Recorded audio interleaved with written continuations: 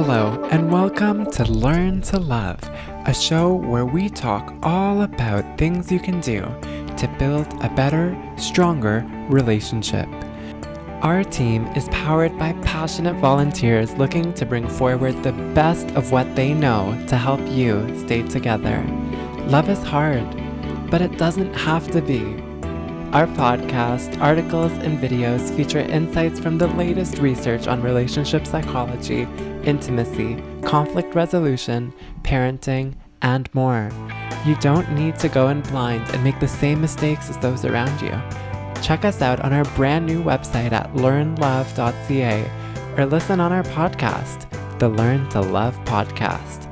Thank you for joining us in our vision to create healthier relationships and stronger families.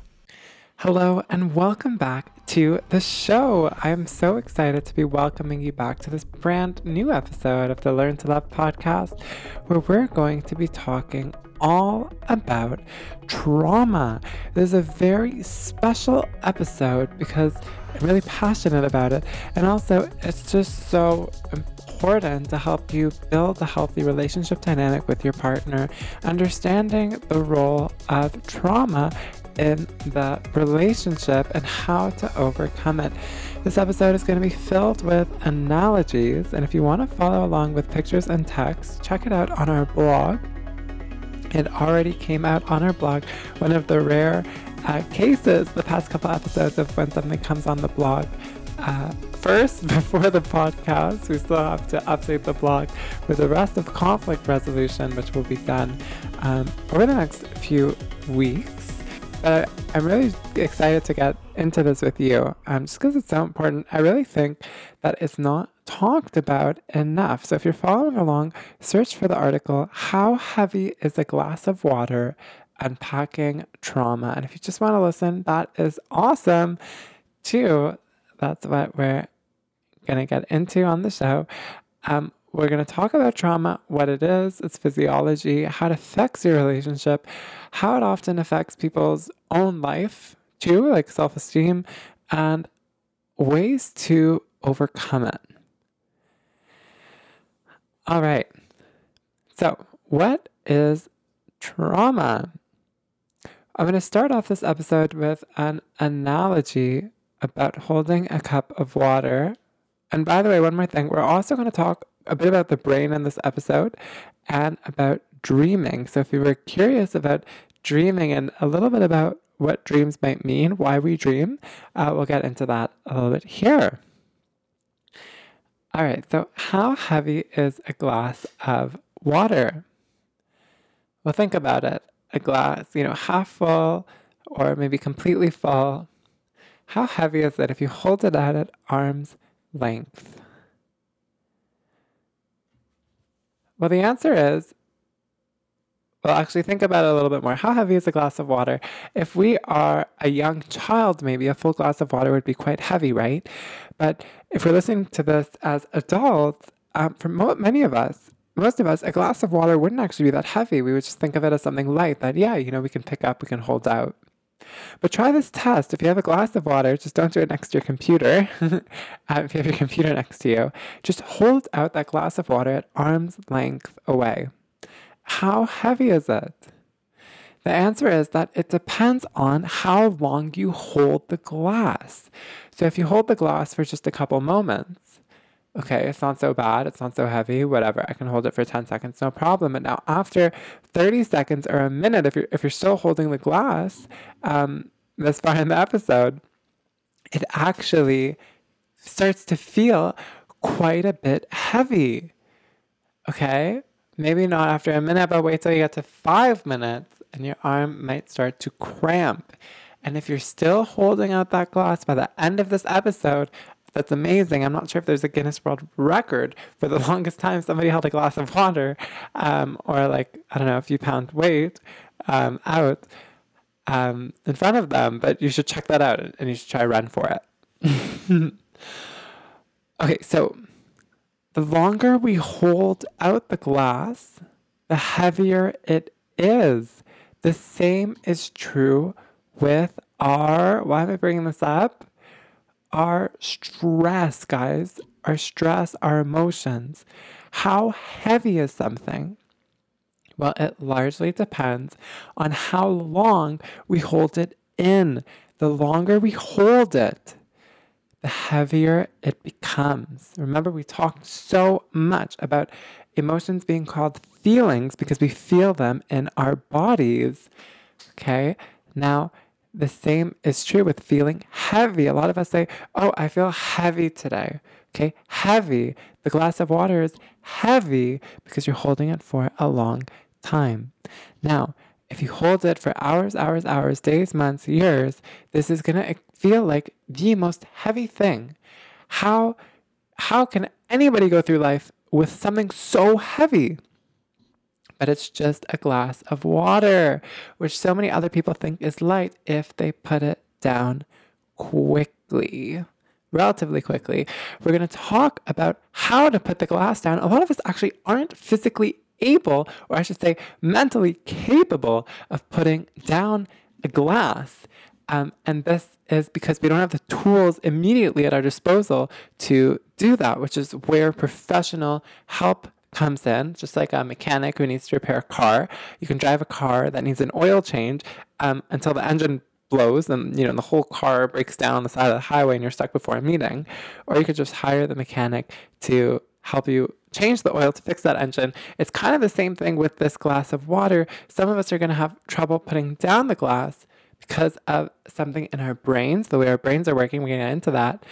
And if this glitch is occurring, a professional can help you put down the glass. And we'll talk about what those professionals look like and their techniques. So let's get started. What is trauma? What is holding out that glass for a long time? Now, to understand this, I want you to think about when you were really little. Okay?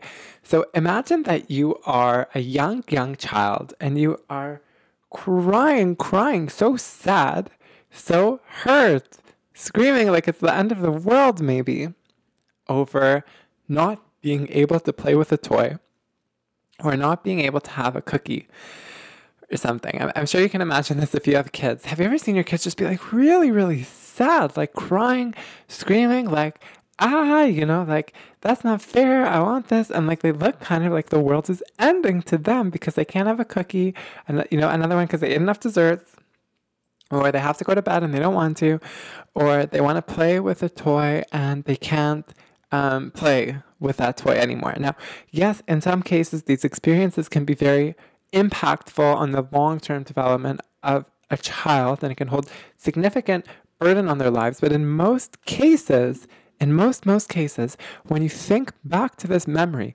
build a memory in your head, hold a memory, I'll give you some moments to think about it, of you playing with a toy, not being able to play. Okay, you wanted to play, you couldn't. Someone didn't want to share. You wanted a cookie, you couldn't get it. Think of a memory like that, okay? And we're going to notice collectively something about this memory. So just take a few minutes, find a memory of when you were sad over wanting to play with something. If you have memories of that as a child when you're at a young age. Just sad that you couldn't have dessert, that you couldn't play with a toy, something like this. Okay, now if you thought of the memory, if you're still looking for a memory, you can pause the podcast here and you can think a little bit more. If you just paused, welcome back. I want you to notice something about that memory, okay? When you think back to it, do you feel very, very stressed, sad, angry? Do you feel those same emotions that you felt, or if you're a parent, that you see your kids feel and express in the moment when the moment is actually occurring? Like, you were so sad then that you couldn't play with a toy, but when you look back at it and you think about it now, are you still sad about it? Do you still feel that same sadness? Okay? And in many, many cases, the answer is going to be no. No, you're going to think about that experience when you weren't able to play, but it doesn't bring you tremendous pain anymore. Okay? It doesn't hurt. It's gone. You put the glass down. It's not heavy anymore. It doesn't weigh you down. I mean, yes, repeated times when you're never allowed to play can cause problems, and attachment styles too. We'll talk about that at a later time. But just like most of the time, most of these experiences, when we were like very sad as young children, I can't play, I can't have dessert, aren't painful anymore when we recall them today. Now, what happened there is something very, very important that I just want to point out to you that happens all the time for many of us, and we don't even recognize that it's happening. It's called dissociation.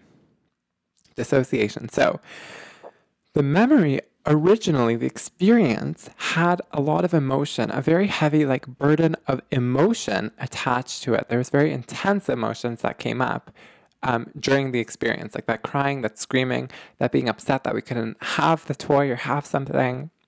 Okay. But then when we recall the memory later, we still maybe have that memory. Okay. We still have the memory of that event occurring, or another event that you can pick, but it's not as sad. We don't feel as sad later as we felt when we thought about it.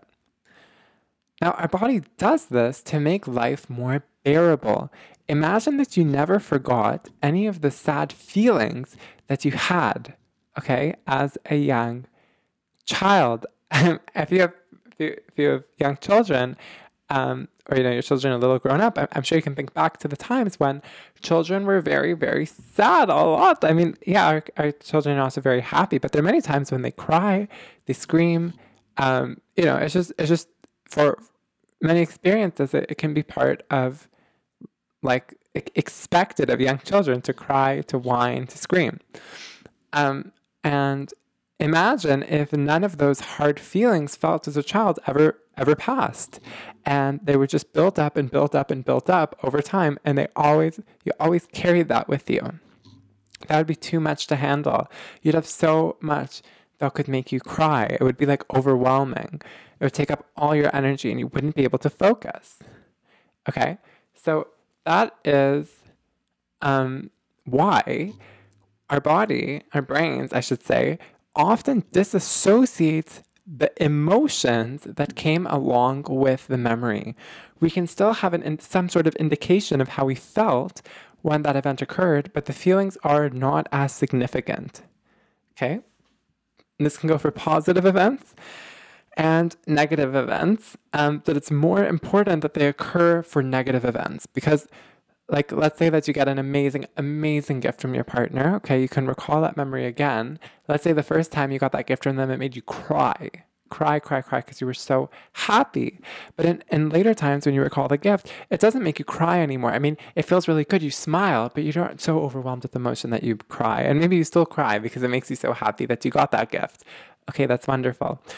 But if it was so easy to cry over something else, like a negative emotion, it's like that negative event keeps haunting you later in life. And our body doesn't want negativity. I mean, our brains doesn't want such negativity to cause so much harm, to make it so hard to move on with life, that it scrubs a lot of that negativity away. We may still feel bad, but not as bad as when the event occurred. Okay? Now, this is a very, very important part, the scrubbing. I'm going to call it scrubbing of intense emotion. Okay, the emotions kind of get dampened from the memory. We still have the memory, but now it is the emotions attached to it aren't so significant. Is part of the way that memory is stored in our brain. So, short-term memory. There are different kinds of memory that we have in the brain. There's short-term memory. There's also procedural, which and other memory, which I'm not really going to get into. But the main idea here is that we have short-term memory and long-term memory. So short-term memory is things that we are engaging with in the moment, and up to 30 days, some people think about. And long-term memory is things that you just hold for a very, very long time. For example, events that happened years ago. It's in your long-term memory because you can recall it, even though it happened so long ago. It's kind of like an archive storage, you could say, in the brain, special long-term storage. Now, to get to that long-term storage, it has to get scrubbed. Not fully, but just a lot of the emotion has to be disassociated from it, okay, to get there. And it's healthy for most memories as they move to long-term memory to get that scrubbing. So we can continue to function, or else we'll just be completely overwhelmed with the buildup of emotion that happens over time. Okay. And also, like, there's so much, I'm not saying that emotion disappears entirely. I'm just saying that there's so much new emotion from the experiences that we have every day that we can't just store all of it. So a lot of it gets scrubbed as it transitions to long term. So short-term memory is generally stored in the hippocampus, okay? Hippocampus. And long-term memory is typically stored in the anterior cingulate cortex, okay? It's a different part of the brain. And to get from one to the other is it's a pretty complicated process of how it moves from the hippocampus, which is like where most of the short-term memories are stored, to the anterior cingulate cortex, which is where many of the long-term memories are thought to be stored. It's a little bit like we don't really understand the process fully, but emotional scrubbing is a major part of that transition. So that's what I want you to take home from this take-home point. Now, how does scrubbing happen? Okay, well, this largely happens, I think, in REM sleep, rapid eye movement sleep, okay? It's a stage of the sleep cycle where our brain is trying to integrate memories, in a sense. It's trying to make sense of memories, to move them around to where they need to be. Although it could also happen in deep stages of deep sleep, when it's easier to move messages, in a sense, or signals from one part of the brain to a further part of the brain, because there's less communication in general. The brain waves are in less sporadic, in a sense, a little bit calmer, so it's easier for signals to move across larger spaces in the brain without being intercepted or disrupted by more action occurring at the time. But just, it's important to know that largely during sleep, especially REM sleep, our memories are being, in a sense, scrubbed as they move to long-term successfully. Okay? Remember, this doesn't mean total loss of emotion. It just means a dampening of emotion to make space for more emotion to be experienced through other events in our life. Okay? To have the capacity to not just be fully under the influence of strong emotions, so we can think and make other decisions. Now, sometimes there is a glitch, a malfunction. Okay, I want you to think of this as a 404 error, or a 403 error. We're used to mostly 404 on the internet. You know, like when you're trying to get to a page on the internet, or you click on a link and you got like 404, page not found. You're trying to browse the page, but you can't get there. There's like an error, okay? That's a glitch. It's a glitch. It's essentially, there is lines of code that determine the way that we see the internet. And if there's an error, if any one of the lines, and it can't move from the one line to the next line, the code will just stop. And it will give you that error message, page not found, can't proceed. Okay, it's a glitch. Now, what happens when there is a glitch on an internet website? Well, we normally get somebody who understands code to come and fix it. Or we watch some YouTube videos and, read Google forums if we want to do it ourselves. But that is the main idea here, is that when there's like a bug, a glitch, we call in a professional, or, get some resources to help us make it so that the code can proceed to the next line and then get us the page that we want to see. Now, sometimes when the brain is storing memory, there is a glitch too. The problem is that if the emotion is too intense, there's like a certain degree of intensity that emotion can be. At one point, it becomes like so intense that it just can't scrub it, essentially. It's too much for the hippocampus to transfer to the anterior cingulate, because the emotion is too intense. Our brain doesn't have the tools to scrub this, to get the emotions off of this, because they are just absolutely so intense. Okay? Now, An analogy, a way that you can think about this is kind of like a dirty pot. So have you ever had a pot? I don't know, like maybe you were in college and you had roommates who did this or something. I mean, I hope not if it was college and there were roommates who may have done this. But have you ever had a pot that was so dirty that you just could not clean it anymore with the soap, the tools that you had? Like, for example, there was some, like, I hope not, this is actually really gross, but let's say there's like a little bit of food left on it or something, and then it got stuck, and then you just couldn't scrub it off. You tried putting hot water, it just didn't work, and you had to go to the store and get steel wool or something else or some special kind of soap to get that off and to clean the pot. Another example could be like rust. You don't have the tools in your house to get the rust off. Okay? So you can either throw the pot away or get a new pot, or you can go to the store and get new tools to clean it. It's the same thing with our brains and with that emotion, okay? It's so intense, just like the rest on the pot, or, I hope not, it's kind of gross, but like food on the pot or something. It's so intense that we just can't get it off. It just can't come off with the tools that we have. Now, what can be an example of emotions that are too intense? Well, this could be a lot of things. It could be things that are just like very stressful for us in the moment. They can be things that are very inconsistent with the setting that we had at the time, like we weren't used to it and then suddenly it came all of a sudden. Or they can be little things that build up over time. There's a lot of different ways that this could look like for people, okay? But the big idea here is that the emotion is more intense than usual, okay? And because it's so intense, just like the rest, it's so much that it can't be scrubbed with the soap at hand. Now, we can just go to the store and buy new soap or buy a new pot, but you can't buy a new brain, okay? So the brain is struggling. It's really struggling to scrub the emotion. And what it does, it's a hard worker. So when it scrubs it, it just keeps scrubbing again and again and again and again and again and again until it can try to get the emotions off. But it can't. It's like with a rusty pot and like hand soap. You can scrub it as much as you can. The rest is just not going to come off. But the brain keeps trying because it's all it knows what to do. It's just to keep trying. Okay?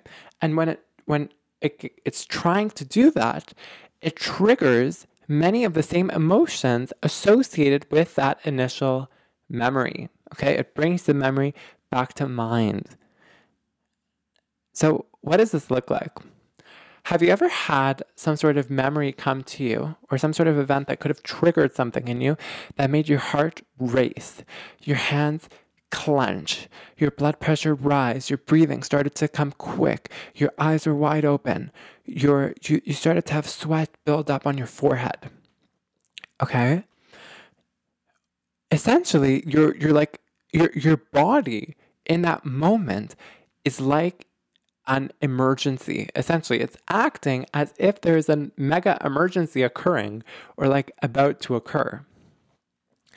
And this is if you think about it, it doesn't fully make sense if you look at it from an outside perspective, because heart's racing, breathing, tense muscles, sweat on your forehead, okay, eyes wide open.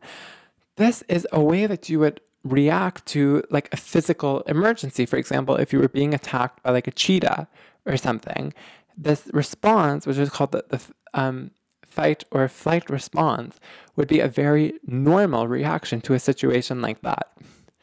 But the thing is, if you're just sitting on your couch or you're having a dinner with somebody and something like this comes up and then your heart starts racing, I mean, it doesn't make sense if you think about it for the heart to be doing that in the moment, because you're not in a sense of physical danger. And I mean, at least cognitively, when you think about it, you kind of know it. It's like, why is my heart racing so much? I'm in a restaurant. I'm safe. Okay, like physically, I'm safe in the moment, or like I'm in my couch. I'm safe. I'm at my house. Like I'm technically technically, physically speaking, there is no mega physical threat waiting for me, waiting to get me or something. So it doesn't make sense that my heart is racing so much and my fingers are tense. Okay? Now, but what's happening, I'm proposing here, is that memory is being triggered. It's coming back to the front of our minds. And it wasn't scrubbed. This is the big, big thing. It wasn't scrubbed. That's why we get all of those attachments to the memory. Arms clenched, breathing fast, sweat on our forehead, heart racing. That came, we get all that existed in the initial moment. Now, when I asked you earlier to think about like crying because you couldn't get another cookie after, you had enough dessert as a child, or that you didn't want to go to bed at that time, or you wanted to play, but that your friend wouldn't share, you probably don't get that same arms clenched, sweating, heart racing reaction that existed then, okay? It just, you don't recall it. It's because of the scrubbing, guys. The emotion has been largely stripped away from it. Now, this is actually, when you think about it, it's kind of like it's haunting you, it's striking you twice when you get an experience that is so bad, like so intense that you just can't scrub it. Like it's just so intense that you don't have the tools to even deal with it. Okay? You end up experiencing it again and again and again and again and again and again. Because it can get triggered. So like if the experience left you feeling very lonely, anytime you feel lonely, you can get that same heart racing, arms clenched, breathing heavy, crying that you had, and that experience that you couldn't, that very intense experience that maybe happened years ago. You keep reliving it again and again and again and again. Which is, honestly, it sucks. It's like, you just want to tell your brain, hey, the experience sucked. Stop making me relive it. Stop. I don't want to relive it anymore. It was bad enough when it happened, but the thing is, we can't, in the moment, on our own, we can't stop reliving it because of our brain, like the way that our brain is working, okay? Because we can't get it to long term. We can't get it from the hippocampus to the anterior cingulate because we can't scrap those emotions. Those ones that we want to get rid of the most are the ones that stay with us the longest. Ugh, life is unfair sometimes. This is something that I'm sharing with you that's really important because you experience this in your relationship. So we shared a message earlier on the show that's really important. I want to drive home again here that you cannot assume that your partner or anyone else around you is going to react in the same way to you, to the same stimulus, to the same event. Okay? So I find this happens very often with partners. So let's say the one partner is late to an event, or I don't know, the one partner says some comment about the way that the other has their hair done or their nails or something, I don't know, a look. And to them, they think, oh, this is fine. Like, no problem. Like, there's just like, I didn't mean any harm in saying this. But the other partner gets very triggered. They're like, what? How could you say that? How could you do that? That hurt me so much. I can't believe that you hurt me. Like, what are you, And, their heart's racing. And the partner can see that they're really agitated, they're really upset. And then they'll respond back by saying something like, ugh, like, why are you acting like that? I just said this. I never intended for you to get so upset. Like, why are you getting so upset? That's crazy. Have you ever like, could you imagine a dynamic like this occurring with a coworker, with a partner, with a friend? I don't know, with anyone. But guys, what you're not understanding is that the partner, the other, has a different physiological bodily response than you do based on their own triggers, their own traumas. Sue Johnson calls this soft spots, which we made an episode about right at the first couple episodes of the show, because I think it's so important. We just wanted to get it out right away. Soft spots are things that are triggers of traumas, of memories, events that have not been scrubbed yet, okay, that make a very strong physiological response for your partner. They get them from 0 to 100 really, really fast. Now, these are things that you can't expect the other partner on their own to be able to change. If a partner has a soft spot, okay, over something, like for example, commenting about their body, commenting about the way they look, or I don't know, commenting on, or showing up late, for example, you just have to accept that in the moment and try to work around it. So if the partner really doesn't like it when you, I don't know, comment about their weight because it triggers an anxiety of not. By the way, what is anxiety? And anxiety is essentially a very strong physiological response, okay? Heart racing, that's, sweating, breathing heavy, high blood pressure, tense. This is essentially like the same reaction as a non-scrubbed reaction, an anger that wasn't able to be scrubbed.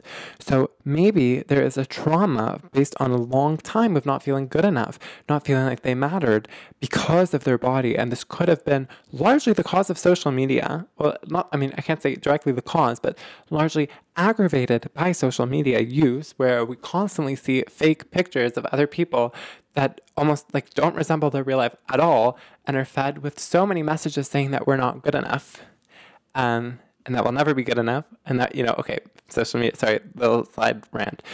But the important thing I want you to recognize is that intense reaction from the partner could be an unresolved trauma, okay? An unresolved trauma that it's triggering. And I know what you're thinking. You're probably listening to this right now and going like, oh my gosh, unresolved trauma. Like, why can't they just resolve it? Okay, at the end of the show, we're going to talk about how to actually do that. But I don't want you to get mad at your partner over this, because you have them too. Everyone has soft spots. Everyone, okay?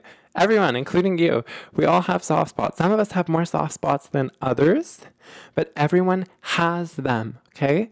And they're related to unresolved trauma. I'm largely proposing here, which is also the opinion of Sue Johnson, a Canadian psychologist, and Hold Me Tight. But the biggest thing you can do is first rescue. If they're ever triggered, remember, we really, really emphasize, if somebody's drowning, first get them out of the water, help them, and then, ask them what they're doing in the water. But first rescue. The first thing you do is you rescue. So that's what I want you to do with your partner. If you see that they're triggered, help them calm down. Remember from conflict resolution, how do you help somebody calm down effectively? Well, the 3 main ways are the ways that a mother would react to a baby. Saying, I'm here, I'm with you. Offering to give them a hug, okay, holding them, and then some sort of rocking, which could look like stroking, for example, stroking their cheek or making lines on their arm around their back and saying, I'm with you, I'm here, and letting them express themselves. What do you feel in your body? Where do you feel it? What's on your mind? And also just asking the question, what can I do right now to support you? Because maybe they have something specific, that's really good, that works for them, that you could do. And another note, guys, we said this in conflict resolution, but I'm going to say it again. You don't have to wait until times are bad to figure out what to do with your partner. So, for example, you can ask them when times are good, honey, if you were upset right now, what would you want me to do? Or you don't have to say it like that. You can just say, honey, I'm curious. What are things I can do to help you in times when you're upset? I'm curious to learn more about you. Guys, people love, in general, talking about themselves. If you say it from a sense of curiosity, of discovery, that is amazing. They're going to be like, wow, somebody cares about me so much that they want to learn how to treat me better. Super, And it's gonna make them more engaged with you too, I'd hope. Wow, this person cares so much about me because they're so curious about me. So I want to do the same for them. I want to love them. I want to be curious about them. Okay, so we talked about soft spots coming from unresolved trauma, which are triggers to unscrubbed memories that bring back the bad event again in full force.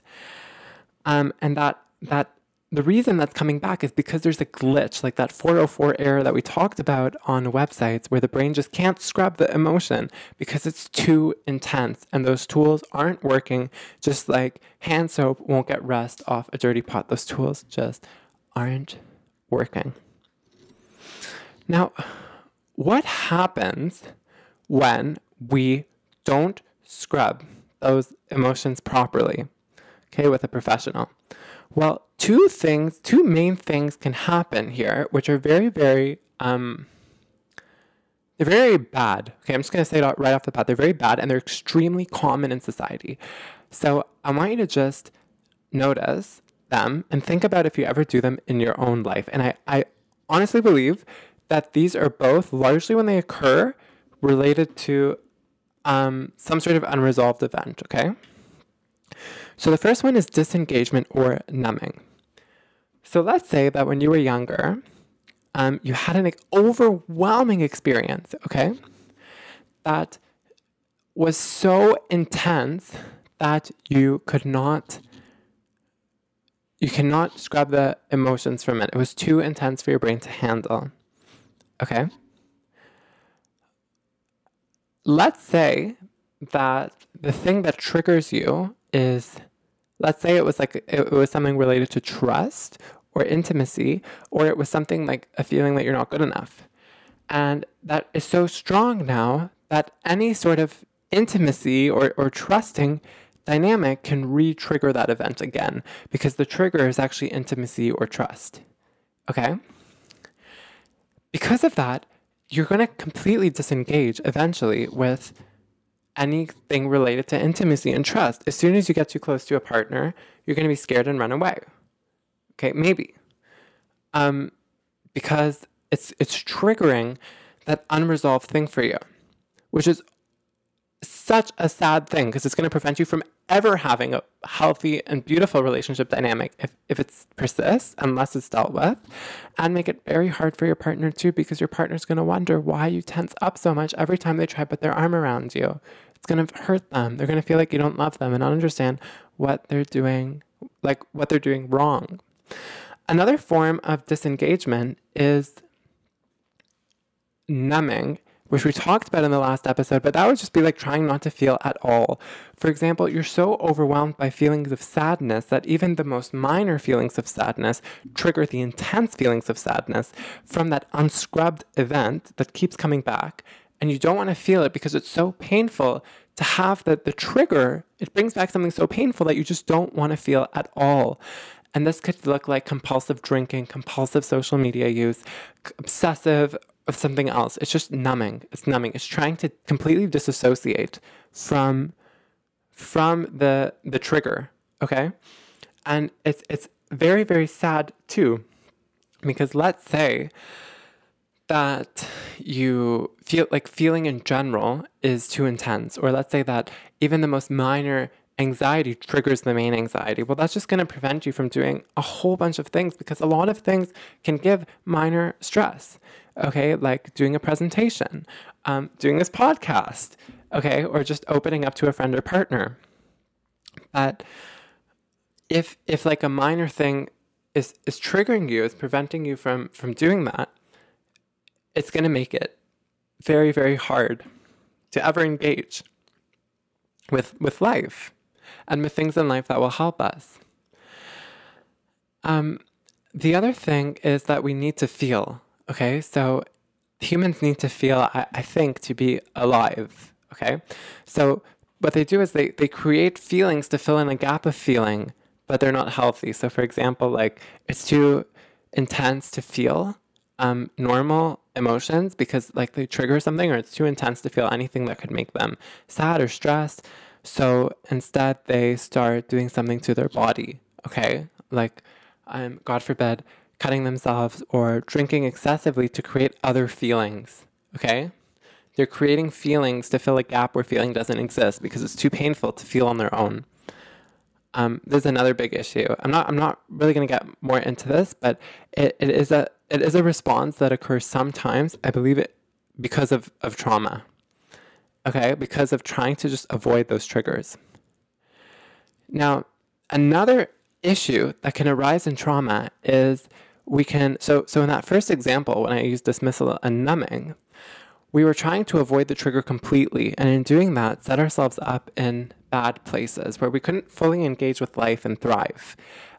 Like by not wanting to ever be in an intimate and loving relationship because we're scared of intimacy, or not feeling fully comfortable opening up to our partners because we're scared of trust, or not being able to take on a presentation or a project because we're scared of rejection, okay, avoiding the trigger, or using a substance like alcohol to just negate all feeling whatsoever, or to create artificial feelings of drunkenness to fill in a gap in feeling that exists now. The other thing, okay, I'm going to call it dismissal of ideas, a response to trauma. So let's say that the trauma left us feeling very sad, very lonely. They're usually negative events, okay? Like the emotion is so negative and intense that we don't know how to scrub it. We all see the world through stories, okay, through lenses. And if we can't get rid of this negative feeling, and the negative feeling comes over and over and over again, we might make up a story to make the negative feeling make sense. Okay, so let's say that we feel really, let's say that we keep feeling very lonely and sad because this trigger is just keeps being activated, and the same pain that we once felt from a very negative event is coming back again and again and again and again. And we find ourselves feeling so lonely and sad, we're going to start to see the world through a lens of loneliness and sadness. And we might actually tell ourselves, well, if I keep feeling this, then maybe I deserve to feel it. And the moment that you get that thought, it's actually setting you on a very downhill road because, well, if you deserve to feel lonely and sad and other people are happy, well, then maybe you aren't as good as other people. Okay, now this is another negative thought. Now, maybe you are worse than other people. You're like defective in some way. Oh, this is an even more negative thought. Now it's super hard to justify any form of self-care, which will actually help you, could help you recover.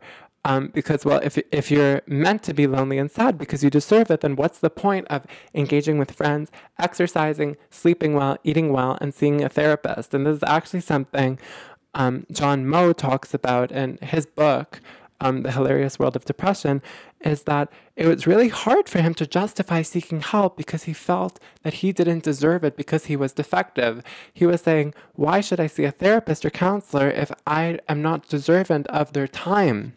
Because I'm worth less than other people, so let them spend their time helping people who deserve to be helped. But this is so negative because those people can actually really help him. And it's so sad. It's so unfortunate that this pain is almost like a parasite, preventing him from actually engaging in the help that can help him recover, which he does eventually over many, many years of hard work. And he does say yes to life in the end. And another thing I just want to mention here, this is from Viktor Frankl. We're going to talk all about Viktor Frankl in future episodes because he's so interesting. He is an Austrian psychiatrist. And something that Viktor Frankl says is that everyone, in his book, Yes to Life in Spite of Everything, is that everyone is uniquely imperfect in their own way, okay? Now think about this. Because everyone is different, that means that everyone has something that someone else doesn't have, in a sense, because everyone's different. So that means that everyone is uniquely imperfect, because if you're comparing yourself to somebody else, then you will never be exactly like them, okay? So you're imperfect in your own way, though, because you're different to them also in your own way. So everyone is uniquely imperfect, because everyone's a bit different to everyone else. But because of that, everyone is also uniquely perfect in their own way, okay?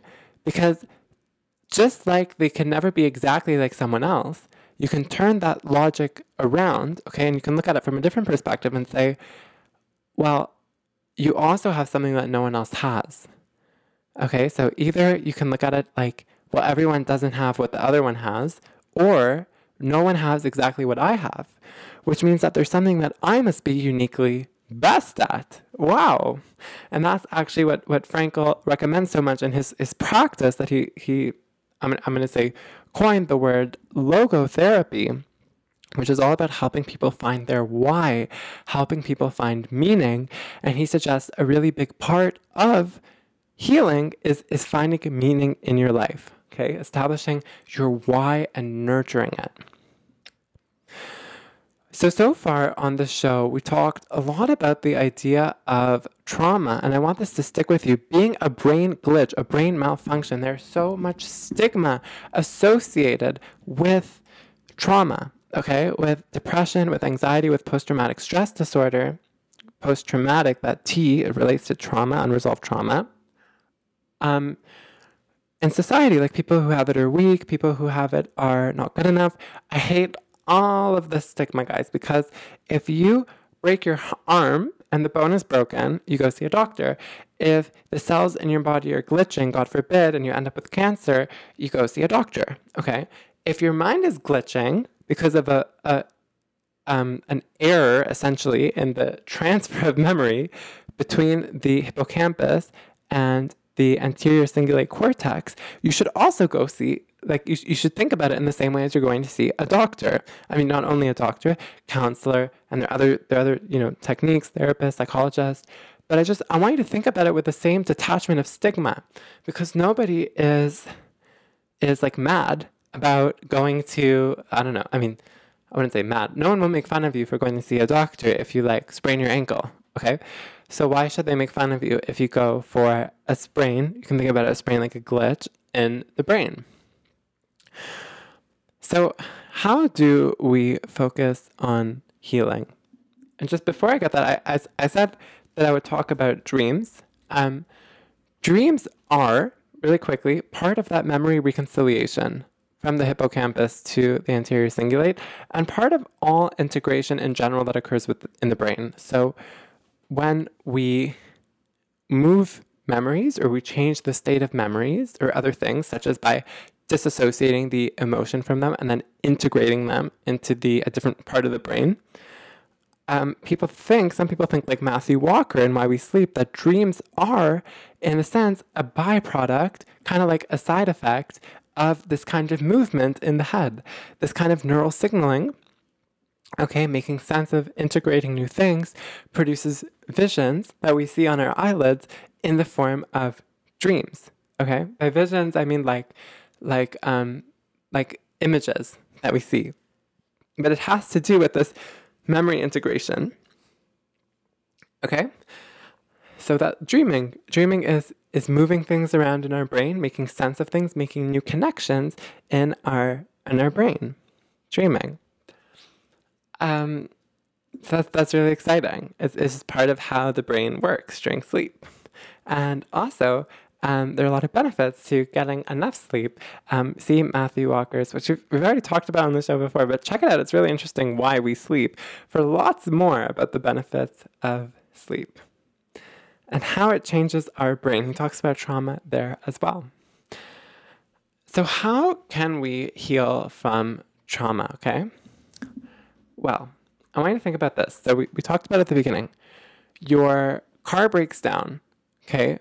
Or let's say you need an oil change, and you don't know how to change the oil, or you don't have the oil or whatever, you don't have the tools to change it. You can either keep driving it until the whole car breaks down, or you can go see a mechanic who can change that oil. Let's say that the pot is dirty. You can either keep scrubbing it with hand soap, okay, until it, I don't think anything's going to come of that and get really frustrated, or you can go to the store or like get a new one kind of thing, or like, I don't know, hire some sort of cleaning service to clean, okay, like, I don't know, some special cleaning service. The same thing is true with our brains, okay? So if there's a glitch beyond your capacity to fix on your own, you can see somebody who can help you fix that glitch. And there are a lot of ways to do that. Some of them, which I'll mention here, are cognitive behavioral therapies, like cognitive processing therapy, stress inoculation therapy, okay? There are other ones really cool called eye movement desensitization and reprocessing, called EMDR therapy. There's also emotionally focused therapy, internal family systems therapy, and so much more. There are all these different tools from professionals that can help you scrub that memory, okay? get the memory integrated from your hippocampus to your anterior cingulate, so you no longer feel the same tenseness, heart racing, arms clenched as you experienced before. Okay, it's like a curse, because the most negative emotions, unfortunately, when they're so intense that we can't deal with them, keep coming back. And it's like, ugh, why do you have to keep coming back? Well, just like we would get a professional to change the oil of the car, we can also get a professional to help us reconcile those emotions. Okay? Now, I want to just give a quick highlight. And by the way, sorry, there are other therapies that I didn't mention on the show. So talking to a professional can actually help you discover the best one for you. But they all kind of take their own course to help you reconcile the memory, essentially help you overcome the memory and get back to normal. Now, eye movement desensitization and reprocessing I want to talk about. I think it's especially interesting because remember when I said REM sleep, rapid eye movement sleep, is called that because our eyes are moving under our eyelids back and forth? Well, EMDR is trying to recreate, in a sense, a very similar environment to what occurs during REM sleep. The idea is that if you can create those back and forth eye movements combined with some prompts to think about, you can help to integrate that memory in the same way as you would like in REM sleep. The idea is like, if you can move your eyes back and forth and get those prompts by a professional who's trained in it, you can help to integrate the memory in the same way that it would occur in REM sleep. And I think that this was invented, this form of therapy, by a therapist who was going for a walk in the park and thinking about a painful event, and they moved their eyes back and forth while they were thinking about it, and then they realized that wow, like they felt better about it afterwards. I read this in Bessel van der Kolk's The Body Keeps the Score, a book all about stress and trauma. But the interesting thing here is then they were two fields in like sleep science, neuroscience, about REM sleep, and then in psychology, about trauma. And then they recognized that maybe this back and forth eye movement relates to REM, those same eye movements that happen in that stage of sleep, which Matthew Walker talks about in Why We Sleep. And then those two fields kind of merged together and said, maybe that's why the eye movements combined with the prompts are effective, because they are similar to those eye movements that occur in REM. So you could check that out. It's really interesting once you check it out. Tell me what you think about that story. There's some really interesting stories as to why things were invented. The more I look at it, a lot of things were actually invented by chance, kind of like by a fluke, which is also really interesting. Now, why did we talk about all this on a show about relationships? It's just to reconcile the idea, guys, that this could be affecting your relationship, okay? And it's so important that you deal with this, because if there is an unresolved trauma, okay, and it is affecting your way to establish intimacy, to establish trust, it makes you uncomfortable when your partner holds you. It makes you uncomfortable alone. It makes you feel like you can't breathe sometimes over stresses that are triggering, okay? It doesn't necessarily have to make it so that you're unable to function. At that case, it would be a disorder. Like post-traumatic stress disorder is trauma-associated stress, so trauma that after the event, post, makes you unable to function, disorder, okay? But we can still be able to function most of the time, and it can still be a problem. Because let's say that we get very triggered, very aggravated by many of the things that our partner does, and we don't know why. Okay, and we want to love our partner, but we find it so hard to come to them and to be close to them. Or let's say that we want to be kind, we want to smile, we want to be there, but we find ourselves being very, very tense. Okay, it's hard to relax unless we deal with this underlying issue, which is the glitch, that brain glitch. And that's what I want to push so much, guys. So important. Just think of it as a glitch, the same way that you would think about other glitches in the body. Okay, just because it happens in the brain. I don't understand why there should be so much more stigma there, but I think society in general is getting better about it. Okay?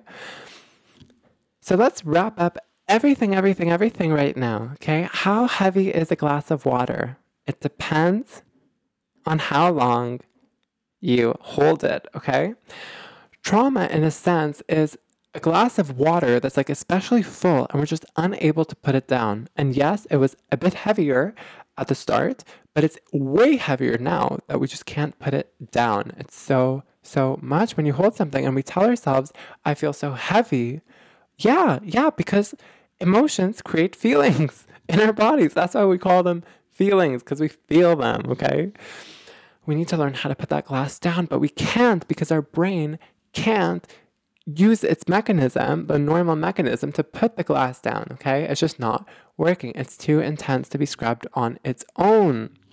And it's okay that happens, guys. It happens to everyone. Some people more severely than others, okay? We all have soft spots. Remember, soft spots are those things that trigger us from 0 to 100 very, very quickly, and they're unique to different people. So if you find yourself triggering a partner's soft spot, be curious to discover what it is. Don't get mad at them for being upset, guys. Remember, first rescue. For everything's coming together on the show, okay? First rescue. And then try to understand what that soft spot is. Now, if it's a minor soft spot, for example, like feeling uncomfortable about, actually, you know what? I don't want to say what's a minor soft spot because it's going to be unique to each person.